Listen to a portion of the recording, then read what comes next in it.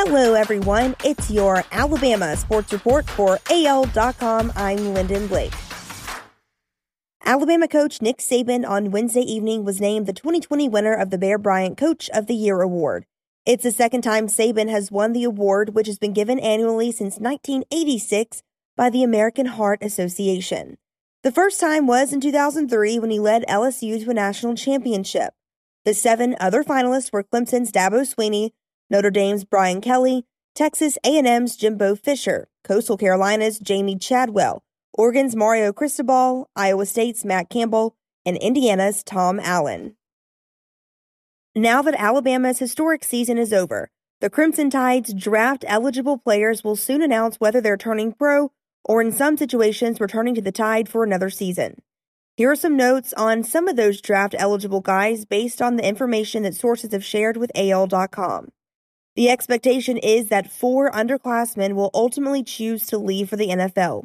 Cornerback Patrick Surtain, quarterback Mac Jones, wide receiver Jalen Waddle, and defensive lineman Christian Barmore.